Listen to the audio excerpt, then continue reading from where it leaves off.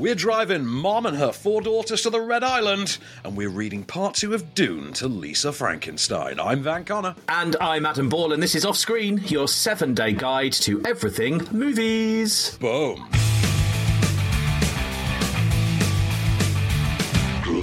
So hello and welcome back to Offscreen. We have got 5 new movies to talk about this week, so let's dive straight in to Driving Mum. Now, I've seen some of the graphics for this. I haven't seen the trailer yet. It does look quite, how do I say, dark? It's black and white, so yeah, quite dark. 50% dark. True. It's a literal half of the visual palette there, Mr. Ball, definitely. I meant emotionally, obviously. Actually, yeah, I mean, emotionally, that's a fair point to make. I mean, so we're not going to have a clip for this one because it's Icelandic. And I should point out, I have a bit of a thing for Icelandic movies. I've seen some really interesting, wacky, and wonderful Icelandic movies over the, 13, 14 years that I've been reviewing films now. And you wouldn't think it, but the Icelandic film industry comes out with some bangers. I'm quite content to add this to that imaginary list as well. So, a new movie best described as a black and white dramedy, written and directed by Hilmar Oddsson, who gave us Cold Light. That's the only one of his that I remember, Cold Light. Weirdly, I remember Hilmar Oddsson as more as a talking head figure in interviews for some reason than I do as an actual director, but Cold Light I remember. So, this stars, let me find his name here. Okay, this is going to be fun. Good luck. Prostor Leo Gunnarsson, I'm going to say, who is John. Now, John is a farmer, lives in a remote cabin with his mum, basically cut off from the outside world. He and his mum raise sheep, is it lambing? What do they call the process of lambing? Sheep? Is it lambing? They make the yarn, they make sweaters and things. He and his mum together just sit in adjoining armchairs and knit sweaters together, and then they sell the sweaters to traders who come and visit special. And that's his life. And this life and this very isolationist existence that he has is thrown into upheaval and upended when his mum suddenly passes. And his mum leaves him specific instructions. I should preface this. They live on the coast, on is it the East Coast? I think they live East Coast. It leaves him specific instructions that she wants him to put her body in the car along with the dog and drive all the way to the other coast to basically fulfill her last wishes to get rid of her remains, where she comes from on the other coast. And so what you get is this almost like a Homeric Odyssey. I think that's the term. People love to say Homeric Odyssey, as in Homer's Odyssey, type journey out of this, in which, say, black and white, divided into chapters, kind of thing. That each one is a sort of individual story. As this man John just drives his mother's corpse from one side of the country to the other, throughout the entirety of which she is articulated and talking to him. So he is literally imagining the corpse interacting and talking, conversing with him, giving him her expertise on. I mean, to be honest, even death would not stop my mother from doing that, if I'm honest.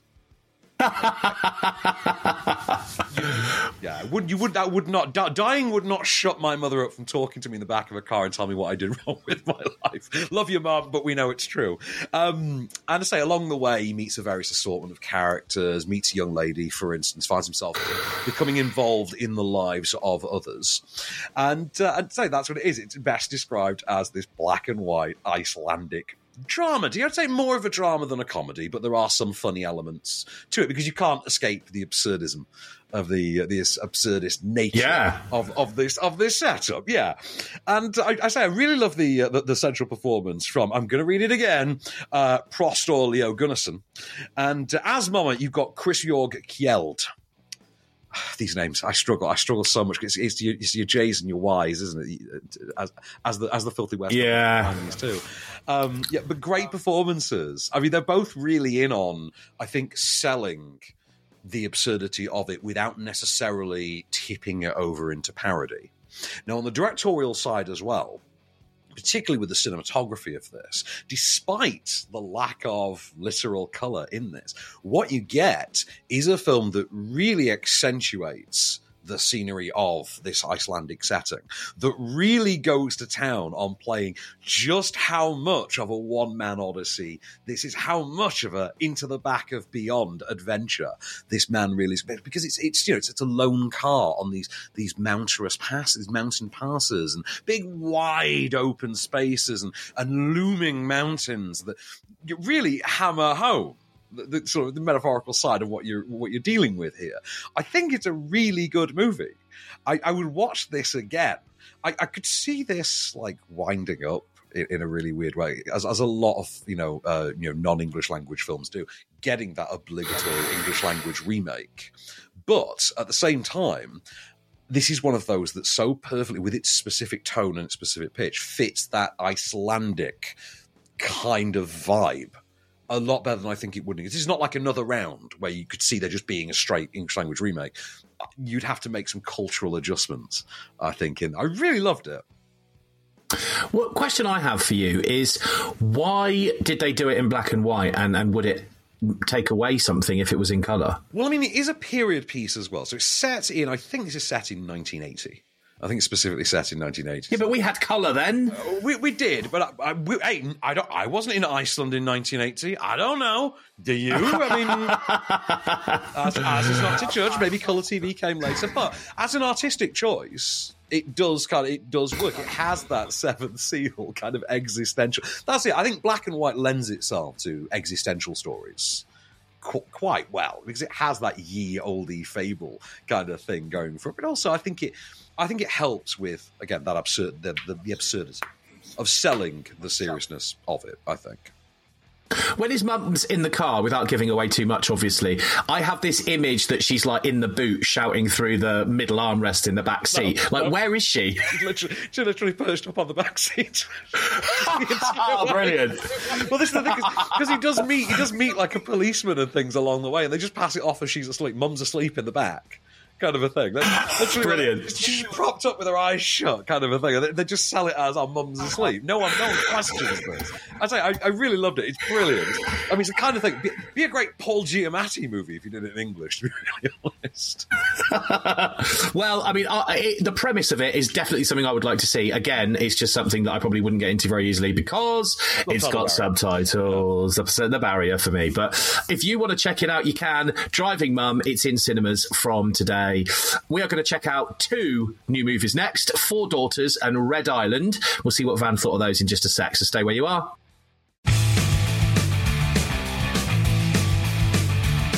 Hello and welcome back to Off Screen. Let's dive straight in then with our next movie. This is called Red Island. It's out in cinemas from today. I know nothing at all about this, so let's start at the beginning. Let's start at the beginning, which is actually in 1970. I believe so. This is a drama set in 1970 in in Madagascar. Sorry, Tunisia is the next movie we're talking about. I'm getting my countries mixed up. Sorry, in Madagascar. So this is the island of Madagascar under French rule. And this is when the French follows a coming of age story about a young boy named Thomas whose family have been assigned to the French military base on Madagascar. The film, incidentally, under its original title is L'Île Rouge, which literally translates cleverly to Red Island. The idea here is your young lead, Thomas, is obsessed with a comic book called Phantomette. I think she's the Phantomette, which is your sort of standard vigilante crime-fighting child character. We see it literally realised on screen. We see his absorption of this comic story literally reenacted on screen for us, played by a 10-year-old girl. And the idea is you've got this coming-of-age setup where you're a young, precocious boy, loses himself in fantasy, but whenever he comes out of that fantasy, finds himself learning more and more about the ins and outs of the adult reality around him, specifically brought about by the deteriorating, ever-widening relationship and gap between his parents, as well as certain other adult figures in his life, would be sort of, colloquial uncles. That mate of your dad's who you call your uncle even though he's not, kind of thing. Yeah, and then you find out when you're 15 they're not actually your uncle or auntie. They're not actually your uncle or your auntie, and you really didn't need to let them get away with a lot of the stuff they did. Exactly that, yeah. Exactly that. A lot of the things you saw them do was inappropriate. It's that kind of an auntie and uncle. So there's a fair bit about that. And I say about growing up in this strange land in that time period, this strange land in that strange time period where, escapism is at a premium. Some great performances here, particularly from Nadia Tereskevich, I think her name is, and Kim, I've got to look up his name, hang on, it was Kim Gutierrez as the parents. But young Charlie Vorcel, who plays Thomas, front and centre, kind of the MVP here, really good, but is shortchanged by a script here that really wanders off the beaten path. So you've got what I've just given you, which is, the actual concept of the movie. That's your plot. What the actual movie chooses to do, though, is something very strange. I mean, your last 20 to 25 minutes, I'd say, feels like just going and, we've done with the plot, we're going to go and do this subplot for a while. It has absolutely no bearing on the rest of the movie. It has to do with, one of the pseudo-uncle's, girlfriend, for want of a better term. And you're just what? Why are you ending on this? I don't care. This was accoutrement. This was about the kid. What are you doing? Now, it is written and directed by, I had this earlier, Robin Capillo. Robin Capillo famously gave us 120 BPM, which was, I think, 2017, 2018, maybe. Think about that. 120 BPM was the French LGBT drama, which was absolutely banging. This is not quite to that level. And to be honest, I didn't know that until just now when I looked it up when we were talking off mic. If you told me that in advance, I would have been more let down, I think. I'm disappointed that filmmaker turned this out, because this feels a lot more disjointed and unfocused. The element with the comic book, with the Phantomette, for instance, is something that, despite being a big part of the plot, doesn't actually come up all that often. It really, it's only something that comes up like 3 times for maybe a minute and a half, which is kind of flying in the face of a movie that has a near 2-hour runtime. And I say, when you've got that combined with this weird emphasis, closing emphasis on the subplot, feels like a movie that really needed to, narrow down, hone in its focus, and, eye on the prize, get with the program. But for the times in which it actually does narrow that focus and get with the program, which is basically focusing on the coming of age story, absolutely cracking. First rate, check it out. When it doesn't, you're going to feel it. You're going to feel it. And it's maybe a third of the runtime, to be honest. Oh, so it's a case of gritting your teeth and pushing through it if it really does become a movie you want to watch. It doesn't have subtitles, does it? Hence the clever title, L'Île Rouge. It's a French movie set in Madagascar, so sorry, buddy. The first 3 of these this week are not for you, I'm afraid. The subtitle barrier. Okay, well, if you want to watch that is out in cinemas from today as well, if you want to go and have a look. Okay, let's move straight on next to Four Daughters. Now, talk to me about this. I haven't seen that there's anybody I recognise in it, so I can't really start with that.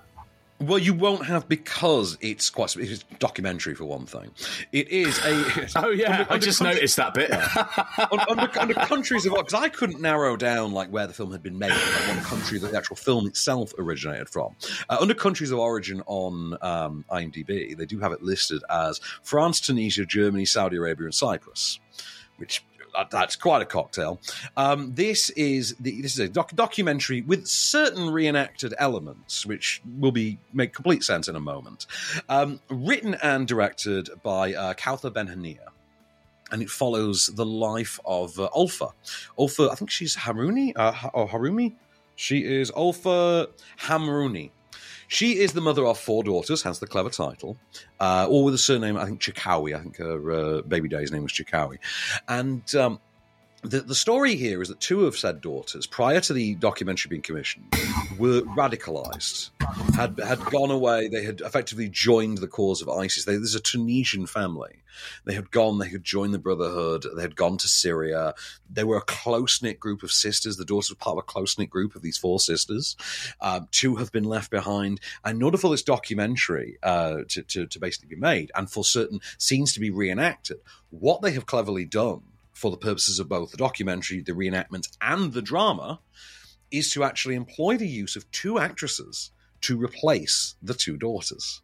And so you have the two younger daughters, for instance, effectively coaching the elder two on what it's like to be and what it's like to live with their sisters from how they remember it, because both of these girls were quite young. We're talking about like 10 and 12 or 8 and 10 kind of thing when their older sisters, went away. And there was a constant fear, for instance, of said elder sisters coming back and taking their younger siblings with them because, it was a very close-knit family.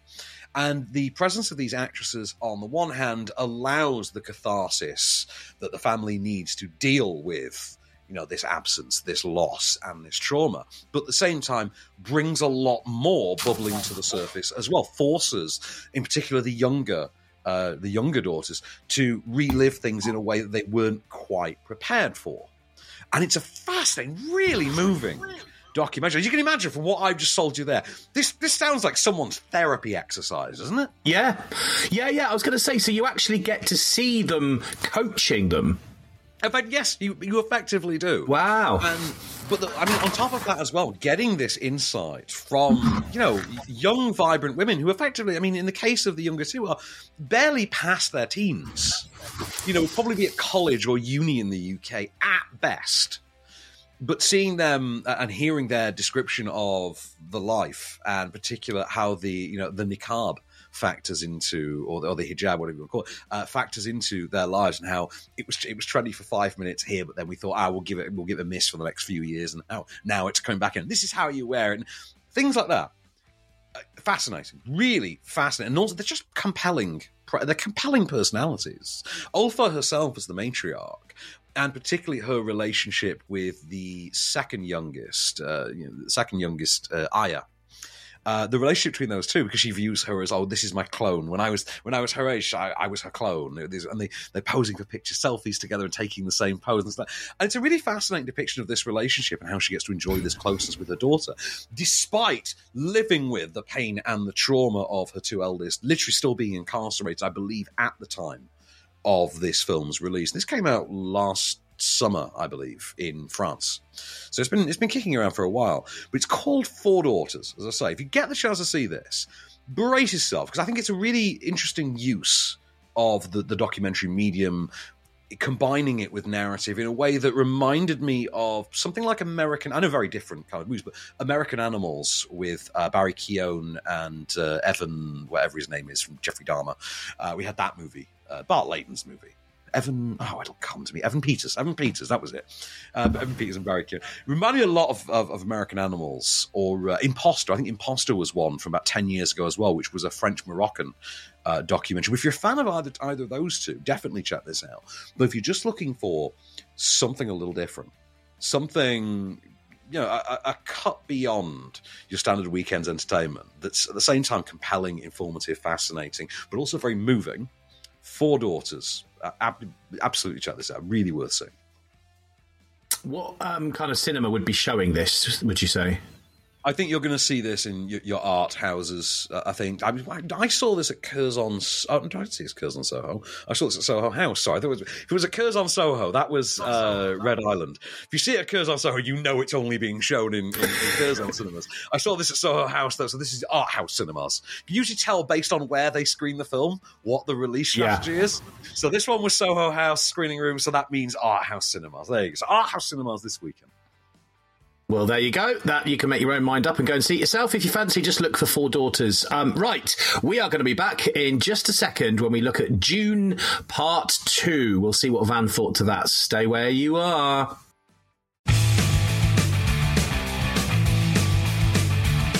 Hello and welcome back to Offscreen. We've got 2 movies left. We're going to look at Lisa Frankenstein in a little while, but let's start now with Dune Part 2, which of course I notice that there is a particular celebrity in here whose dad I know, Florence Pugh. I've spoken to her dad many times on my radio show, and I've never spoken to Florence, so a little bit gutted about that.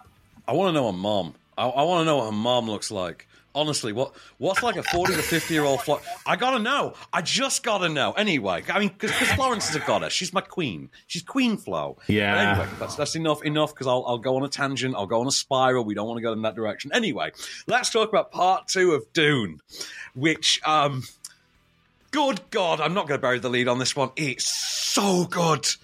It's so bloody good. Okay. I don't know if did you see Dune Part 1 in 2021? No, I was going to say, you're going to need to rewind and just give me a quick 30-second recap of Dune 1. Okay, so Dune as a whole, both parts of Dune are an adaptation of Frank Herbert's seminal novel from the 1960s of the same name. Was previously captured for film by David Lynch in 1984 in... Let's just call it an interesting attempt at adapting the novel. It does not work at all. It's on telly, on actual Freeview tonight, Friday night in the UK. I've got it as my pick for Paul Ross's Freeview spot this week, and it stars Sting, the original 84 version. Prior to that, there was an attempt by Jodorowsky, which didn't get off the ground, and there was a fascinating documentary called Jodorowsky's Dune about that. But this comes to us from Denis Villeneuve, or Villeneuve, depending on how you pronounce it, who previously brought to the screen Sicario, Blade Runner 2049, Arrival, I think it was Enemy or Enemy Within with Jake Gyllenhaal, and Prisoners with Hugh Jackman and Jake Gyllenhaal. Now, what he has done is effectively split that novel into 2 halves. The first half we got in 2021 during that ill-fated period in which Warner Brothers were putting things in cinemas but also putting them on HBO Max the same day. Dune was one of those. They had to pay a hefty bonus check out to Denis Villeneuve for that one. But the film made an ungodly amount of money, despite the fact that it was all set up. It was all set up about 2 and however many minutes worth, 2 hours and however many minutes worth of, I think it was about 2 hours 50 of pure setup. The sum total of which amounted to, in a galaxy far, far away, there is a desert planet, and the sand of this planet produces a mineral called the spice melange. And all of the warring houses of this space dynasty vie for control of the mining operation on this planet. Said control falls, for the purposes of our story, under House Atreides, led by the Duke Leto Atreides, who was played in the first one by Oscar Isaac, and he has a young son, an heir apparent, young Duke, Paul Atreides, who's played for the screen in this incarnation by Timothée Chalamet. He was previously played in the Lynch version by none other than Kyle MacLachlan, King of the Chins, Kyle MacLachlan, Showgirl's God. Kyle MacLachlan. I believe he was in Sex and the City. He's known for that at some point as well. Twin Peaks, Kyle MacLachlan. But alas, Timothée Chalamet. He's not quite Kyle MacLachlan in my books, but he's an up-and-comer. Anyway, Chalamet, a.k.a. Wonka to everyone else, in the first movie was effectively driven from his new home when one of the rival houses, House Harkonnen, led by Stellan Skarsgård as the evil, sleazy Baron Harkonnen, led an attack that decimated his family, left he and his mum out in the desert. Flash forward to film number 2, in which you effectively got the Ben-Hur, Spartacus, Last Samurai part of the story, in which Paul sets himself up amongst the natives of the planet Arrakis, where the planet on which the spice is mined. In its native tongue, it is called Dune, hence the title. He finds himself effectively the chosen one. He is prophesied to lead the people in a rebellion to take back the land, to basically restore Arrakis to the green and fertile land that it was meant to be millennia previously. But of course, he has to prove himself to the natives. He has to win his seat at the table, whether he wants it or not. And all of this is complicated by a series of visions that he has of the future as he falls more and more under the influence of the spice melange, which works as both a psychotropic drug and a fuel source in this universe. So it's basically like petrol that gets you high, is the way to describe it.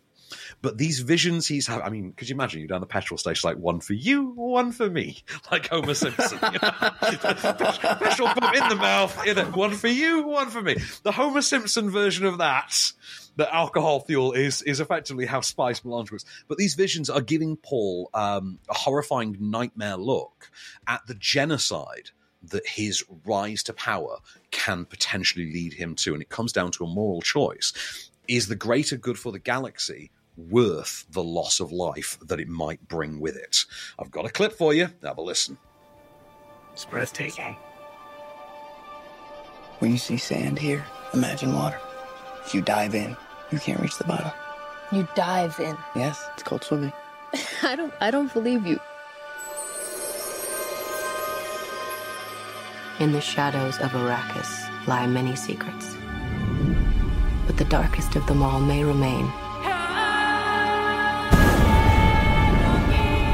The end of House Atreides. Your father didn't believe in revenge. What if Paul Atreides were still alive? I've got a feeling that this movie is right up my street. I mean, it looks very Mad Max. It doesn't sound very Mad Max, but yeah, this is my kind of movie. Lawrence of Arabia. That's the thing I'm going to compare it to. Lawrence of Arabia or Ben-Hur. It has that level of epic. First of all, I'll talk about the filmmaking before I talk about the performance, because the performances are great. I mean, with a cast like this, they kind of have to be, but we'll get to that cast in a moment. So, the filmmaking. Wow, jaw on the floor stuff. This is a level of amazement and just absolute astonishment at the technical wizardry I'm watching, despite having seen the first one, which is an excellent movie and really showed you some great visuals. But this took me back to Inception and Gravity. This took me back to the early 2010s. And that level, that was the last time I remember science fiction on a visual stage being this absolutely stunning. This is like nothing. I mean, maybe Blade Runner 2049, obviously, make an exception for that as well. But you'll notice that Villeneuve comes up, there as well. I mean, he very much is that guy. Cinematography by Greg Fraser, who's giving it some pure Roger Deakins energy. That score you could hear in the, wobbling tribal stuff that you can hear in the score there. All Hans Zimmer, and Hans Zimmer's shown up to play. This is that meme of the guy playing the piano on fire on the beach. This is very much that in cinematic form. I think the story is more engaging than the first one. It's much more of an action-driven film, but it also deals with that moral quandary that Paul's going through a lot more than you kind of got in the first movie. The first movie was all place setting. There's a lot of characters who appeared in that first film who don't appear here. And that's when you get to that cast. And obviously there's no Jason Momoa in this one because he was kind of done away with in the first one. There's no Oscar Isaac because he was kind of done away in the first one.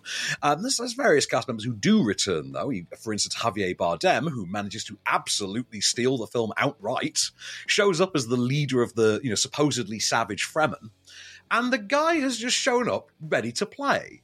He's got the pathos and the gravitas of it all down, but he's just got this wry humour to it that reminds me of sort of like Jeffrey Rush in Pirates, in the first Pirates movie, when he was Captain Barbossa, and you're like, there's something to this, but it really works. And then you've got Chalamet, who really wins me over with the weight, sort of making it investable. Just the level of weight that he's under as he's getting to grips with this prophecy, with this responsibility, with this destiny that's being thrust down upon him, whether he wants it or not, and also having to make the hard calls for the greater good. You've also got then Rebecca Ferguson, who just gets to go into full hippie goddess mode here, no other way to describe it, as the sort of mother superior of the space nuns, for lack of a better term. And then there's Austin Butler. And Austin Butler is known to most of us, I think, still as Elvis, really. He's kind of still Elvis to a lot of people. To a certain bit more current audience, my mother included, he's the star of Apple TV's Masters of the Air. Here, he's playing the Sting role from the Lynch version. He's the Baron's evil nephew. Bald head, hairless body, getting bald head, absolute psychopath, still doing the Elvis voice, weirdly. But, oh God, he kills it. He absolutely kills it. Everything about the movie, I think, is great. Now, I am going to point out that I was able to take a couple of my boys along to the premiere for this with me. It was a pure entourage moment, just rocking the car. In your suits. Yeah, it was like an episode of Entourage. I love those nights when we get to do that. Like I say, you feel like Vinny Chase in that moment. But one of my friends, Will, is a dyed-in-the-wool Frank Herbert fan, and he came out spitting fans. Oh, they've missed this, they've missed that, and everyone else was just, shut up, it was really good. Like, shut up, just go back to your book, loser. But, it's like, there's no spacing guild. Like, no one cares. No one needs the spacing guild, bro. Like, no one else hanging up on that. But I thought it was a breathtaking film. I think they're best watched together, but because it flows as one film, to be perfectly honest. They both flow as one complete film. There is a setup for a third installment, which apparently will be adapted from the second novel, Dune Messiah, I believe. And as such, Anya Taylor-Joy, in a moment that baffled the hell out of Google when they asked who is Anya Taylor-Joy playing, and Google responded, she's playing coy, because it had been put in an article that she was playing coy about who she was playing in the film. So that Google interpreted her role as being Coy Atreides. Brilliant. Well done. AI is genuinely going to take over the world, people. But Anya Taylor-Joy's in there as a very fleeting cameo setup for what might be yet to pass in the third installment or second book adaptation. But if you can watch this is going to wind up being a 5 hour plus epic, which will play to science fiction fans the way that classic cinephiles look at Lawrence Arabia and Ben-Hur. I genuinely believe that. I think it is easily going to be the spectacle of the year. I can't see a big budget blockbuster dazzling on a technical level quite like this again in 2024. I can't see that at all. It's a film that come next year's Oscar cycle will be up for every technical award going. I don't think it's going to be up for Best Picture, Best Screenplay, anything like that. But you are going to see comments in there for Best Visual Effects, nods for your Best Cinematography, things like that will inevitably befall this. I think it's an absolute barnstormer. It is everything I hoped it would be and more. And I loved the first one, but this absolutely crapped all over it. And when I watched the first one back afterwards, I came away going, God, that was all set up, wasn't it? I mean, it was all right. It was good fun, but it was all set up, and it's not a patch on the second. If you were on the fence after Dune 1, go and see Dune 2. If you loved Dune 1, go and see Dune 2. If you're a loser who's never seen any Dune, watch the first one and then see Dune 2, obviously. But it's just see Dune 2. It is really something. I loved it. 2 resounding thumbs up from me. This is cinema. This is hashtag pure cinema. And it's not very often you get a sequel that is better than the first. And I know you're going to list a few now, but, I mean, it's not really a sequel, is it? It's a sequel in the way that Kill Bill 2 is a sequel. It's the other half of the story. Right, yeah. One last thing I will add, though. Pay the extra. See it in the PLF format, your IMAX, your super screen. Do whatever you got to do. See this on the biggest, loudest screen you can. And a friend of mine did comment about the sound system in the IMAX. Said, I'm really glad I didn't have a insert sex toy name here during the watching of this, because I'd have felt that. There is a lot of boom work going on in this. A lot of wah kind of thing happening. Absolutely brilliant. Well, you've sold it to me, and if he sold it to you as well, it's in cinemas right now. Go and check it out this weekend. Dune Part 2. Right, our final movie coming up, Lisa Frankenstein, in just a bit. Stay there.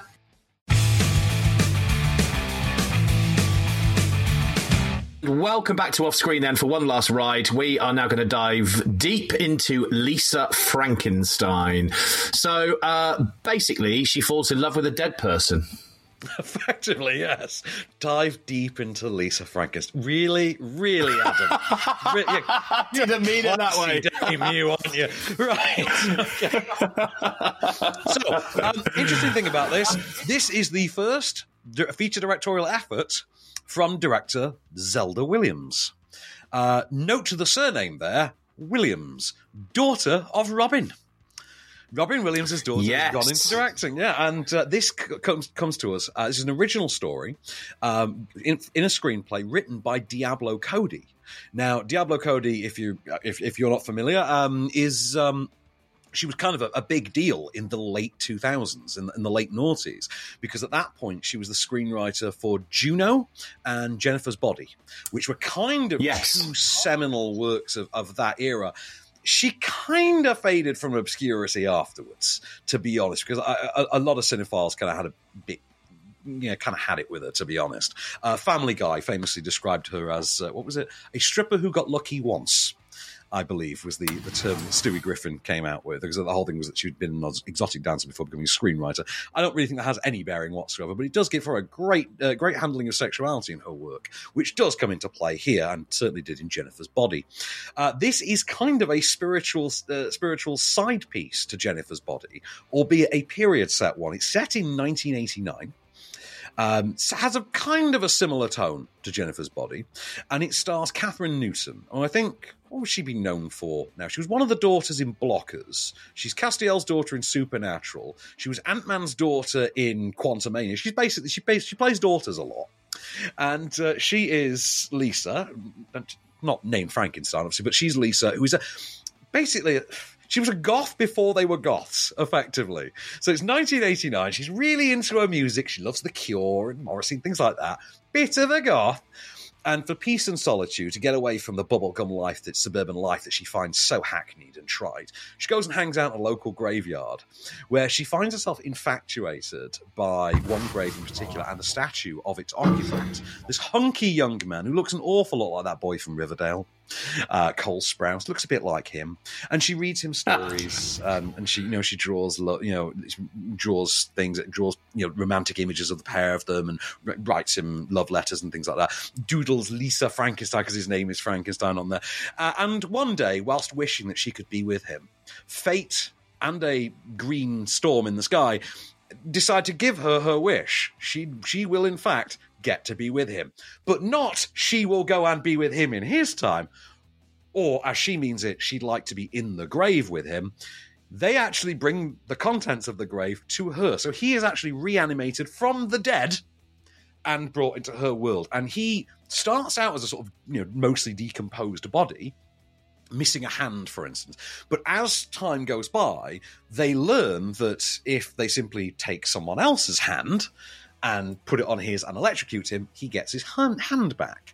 And over due course, this desire to connect with him leads her to committing more and more atrocities in his name to basically bring her love closer in line with humanity.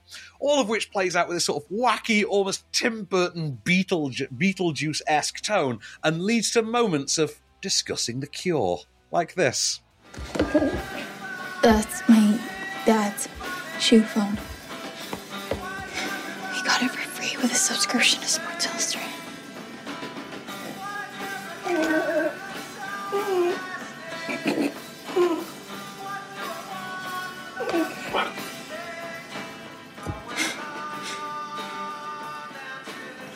Do you like this song?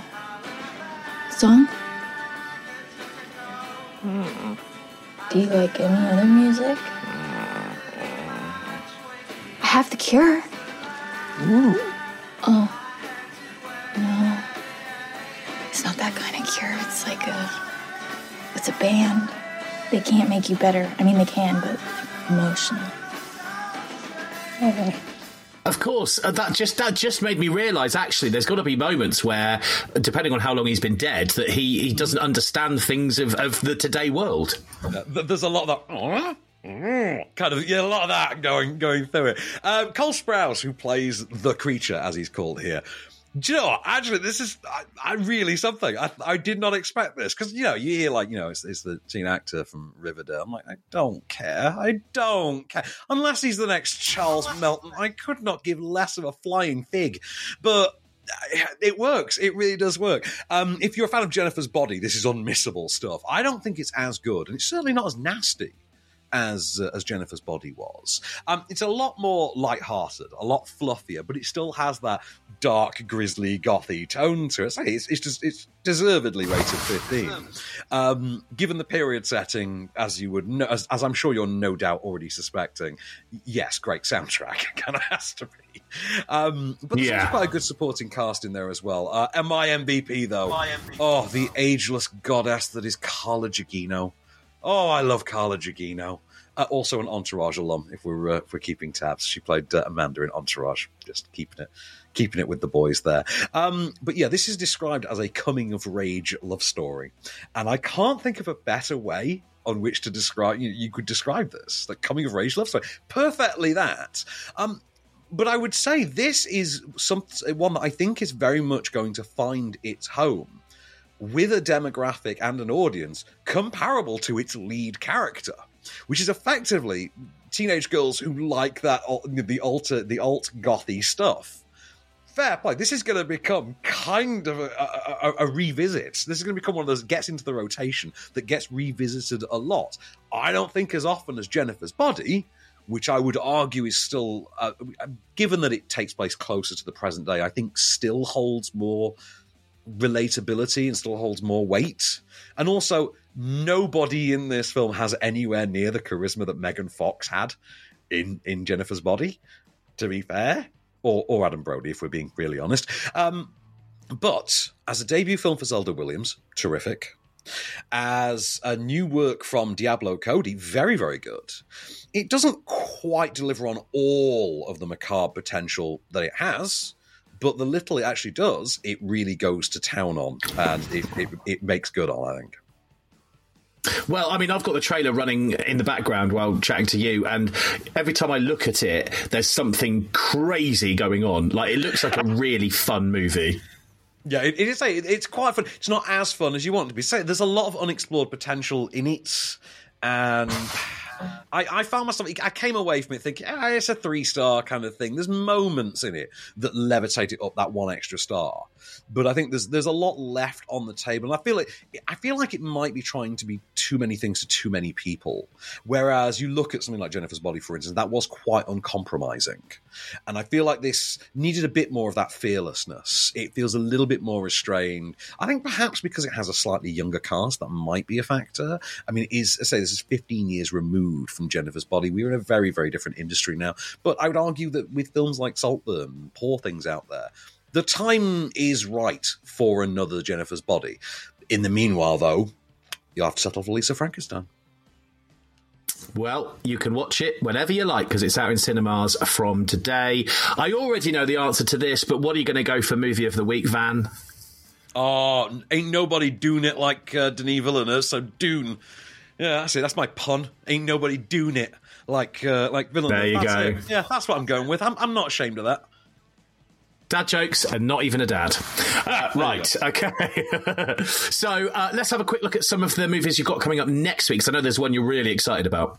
There is. But before we talk about that, do not expect too much from The End of the World is next week. I don't know what to make of this. Romanian filmmaker who has made this, it looks like an absurdist, surrealist comedy that stars, of all people, disgraced filmmaker Uwe Boll, legendarily thought of as one of the worst filmmakers to have ever held a camera. We've got that to look forward to next week, as well as a documentary called Copa 71, which is about the British women's football team, which effectively posits the story of all of the recent fandom that has emerged around them. Turns out they were great before that, you Johnny-come-latelys, and this is the documentary that's going to show you exactly how good they were. So we can look forward to that. We've also got an animated movie that I think has Stephen Fry. I'm not sure about Stephen Fry, but it does have Marion Cotillard and Daisy Ridley providing voices. It's called The Inventor, and I believe is about the adventures of Leonardo da Vinci in Paris. So... yeah. We've also got Origin, new movie from Ava DuVernay, but that ain't the one I'm looking forward to. What I'm looking forward to is the return of John Cena to comedy, alongside Zac Efron. It's been 5 minutes since The Iron Claw, and our boy's back. Zefron's back. Ricky Stenicki is next week. It's Amazon Prime's new one. They're going quite hard on this one, and based on the trailer, I can see why, because it looks like this is like Cena in full Agent of Chaos mode. I cannot wait. It looks really fun, actually, and I do love the synopsis on it, but I'm not going to give too much away. So we will look at all of those next week. That is, of course, all we've got time for this week on Off Screen. We shall return next week. Until then, I've been Adam Ball. I've been Van Connor, and we'll be back.